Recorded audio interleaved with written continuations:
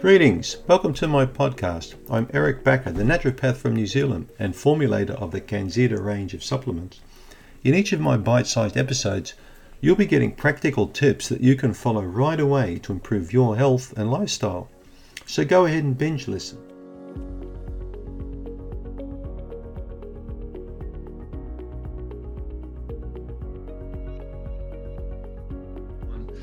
How do you know if you're recovering from Candida?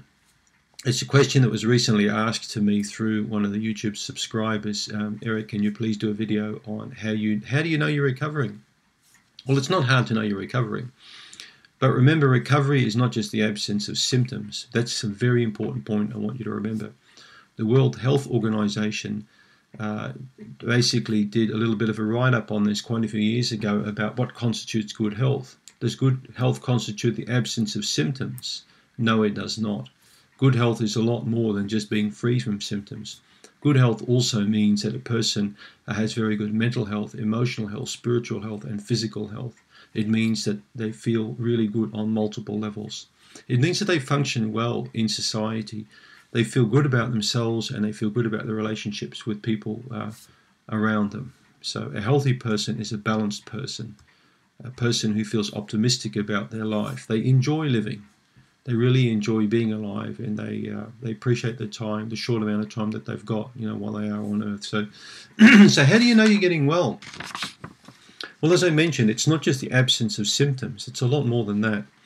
But if you've got symptoms, I really do believe in what was written a long time ago. A guy called Dr. Constantine Hering, who lived many years ago, and he worked out what we now call Hering's Law of Cure. And you'll be wondering, well, what's this guy on about with this Hering's Law of Cure? Well, think about it logically. Dr. Hering believed that symptoms reappear in the reverse order of their onset.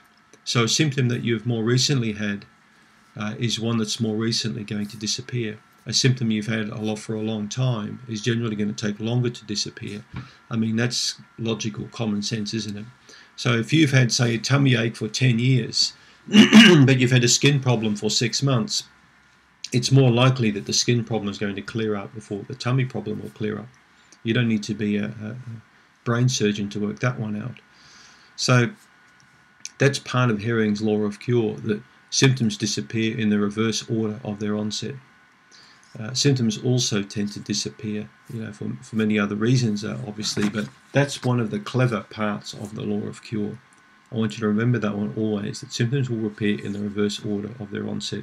So if you've had symptoms disappear on you, try and work out when you first had that symptom. Something that I'd like you to do if you've got multiple complaints is to get a piece of paper. Just get a sheet of paper and write down all the complaints on a piece of paper that you've got, and try and work out sort of roughly, chronologically, over a time period when you've actually had those symptoms, when they appeared, how long you sort of think you've had them for. If you've got 10 symptoms, you'll find they weren't all there at the same time. Some you'll have had for longer and some for shorter duration. That's a very important thing for you to do, because when you're truly getting well, the symptoms will certainly slowly disappear in that Law of Cure, as I mentioned. So feeling well also means that you'll have windows or periods of feeling really good, and other times you're feeling not so good, and other times you're feeling terrible. I wrote about this in Candida Crusher in the introduction, right up at the beginning of the book, about what I call the window of opportunity. So many patients tell me when they recover, there'll be some days where they wake up and they feel fantastic. They feel really, really good. But that feeling of goodness may not last any more than half a day or even one day, and then the following day they don't feel good again. Then my question to that patient is, when did you last feel like that? Oh, not for a long time. I haven't felt that good maybe for a couple of years. So that is very important, because that means the window opens up for a brief period and then it closes again. But as the person keeps progressing along the road to recovery, the window stays open for longer and longer. And eventually, when the person's really good, the window can stay open for weeks or months or even years at a time. Now, people like me, many people in great health like me often take that for granted, because my window's open all the time. I only occasionally get the window shut. And my window will shut if I've had too much gin and tonic, or if I've been stupid and I've had, too much crappy food to eat, or if I stay up too late at night on the computer, or do dumb things, or have too many fights with people, which I don't have. But you know what I mean? The point I'm making is the window will close because of a cause. Healthy people take good health for granted. Sick people don't take good health for granted. They want good health. So as you notice that window opening and then staying open for longer and longer, don't take it for granted, okay? So that's really one of the ways you're going to notice the recovery is the window scenario. It will stay open for longer and longer. So don't make the window shut by going to parties or going to weddings or doing dumb things, going to the cinema, and then after the cinema having 5 or 6 wines or beers and having a pizza on the way home, and then waking up the next day, oh, my head, I feel like crap, what have I done to myself? So remember, it's all about cause and effect. Everything you do on the road to recovery will govern how long that window stays open or how long it stays shut for. So it's a very important concept I'd like you to always remember. So how do you know you're recovering? Your sleep will get better. You wake up feeling really refreshed. You wake up feeling good. You'll have a nice stretch when you wake up, and you get up and you feel great. You'll also probably wake up around about the same time most mornings without the alarm clock. You won't wake up between 2 to 4 a.m. Okay, key time for many people who are not so good is to have disturbed sleep. You'll also go to sleep quite easily. You'll go to bed, you'll be tired, and you'll fall asleep. Healthy people usually take about 5 to 10 minutes to fall asleep. Okay. I'm going to do plenty of videos this year on sleep and insomnia to explain a lot more concepts I've learned from a special friend of mine who's a sleep doctor. I've learned a lot about sleep. If you don't get good sleep, your health's going to be crap. You need to get good sleep. So, so you'll know you're in good health when your sleep is good, when you wake up feeling nice and fresh, when the bowel function is good. So you're going to go to the toilet roughly the same time each day, give or take, an hour or so. You're going to have well-formed bowel motions. You're going to feel nice and good after you've had a bowel motion. Also, the urine is going to be probably the color of a sort of pale, very pale manila folder. So here's a patient folder. It's going to be very, very sort of pale, sort of a manila folder sort of color. That means you're well hydrated. If it's too dark or smelly or foamy, the urine, it could mean a problem there with kidneys or problems with too much ammonia in the body or proteins not breaking down, for example. So the urine will be good, bowels will be good, your breath won't be all stinky and smelly, you'll have good gum and teeth health, you'll have nice clear skin, your skin will look quite good. In fact, many people should comment on how well you look. Your hair should look nice, your skin should look nice. That's a healthy person. So that all comes from good digestive health. Good gut health will mean good external health. It's stupid to think you can cure problems on the outside of the body by ignoring the inside of the body. That's a pretty dumb thing to do. That's like painting a room and not worrying about the foundation underneath, or wallpapering over the top of big holes and not worrying about the holes underneath it, sort of thing. So we live in a very superficial world.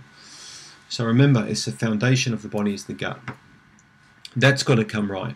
So good health, feeling good emotionally, feeling happy, feeling optimistic about the future, enjoying today, looking forward to tomorrow, and not worrying about the past because it's been and gone. Not getting in argumentative states with too many people, agreeing with people, enjoying being around other people, enjoying your own company, enjoying your family and friends. That's a good part of health. All right?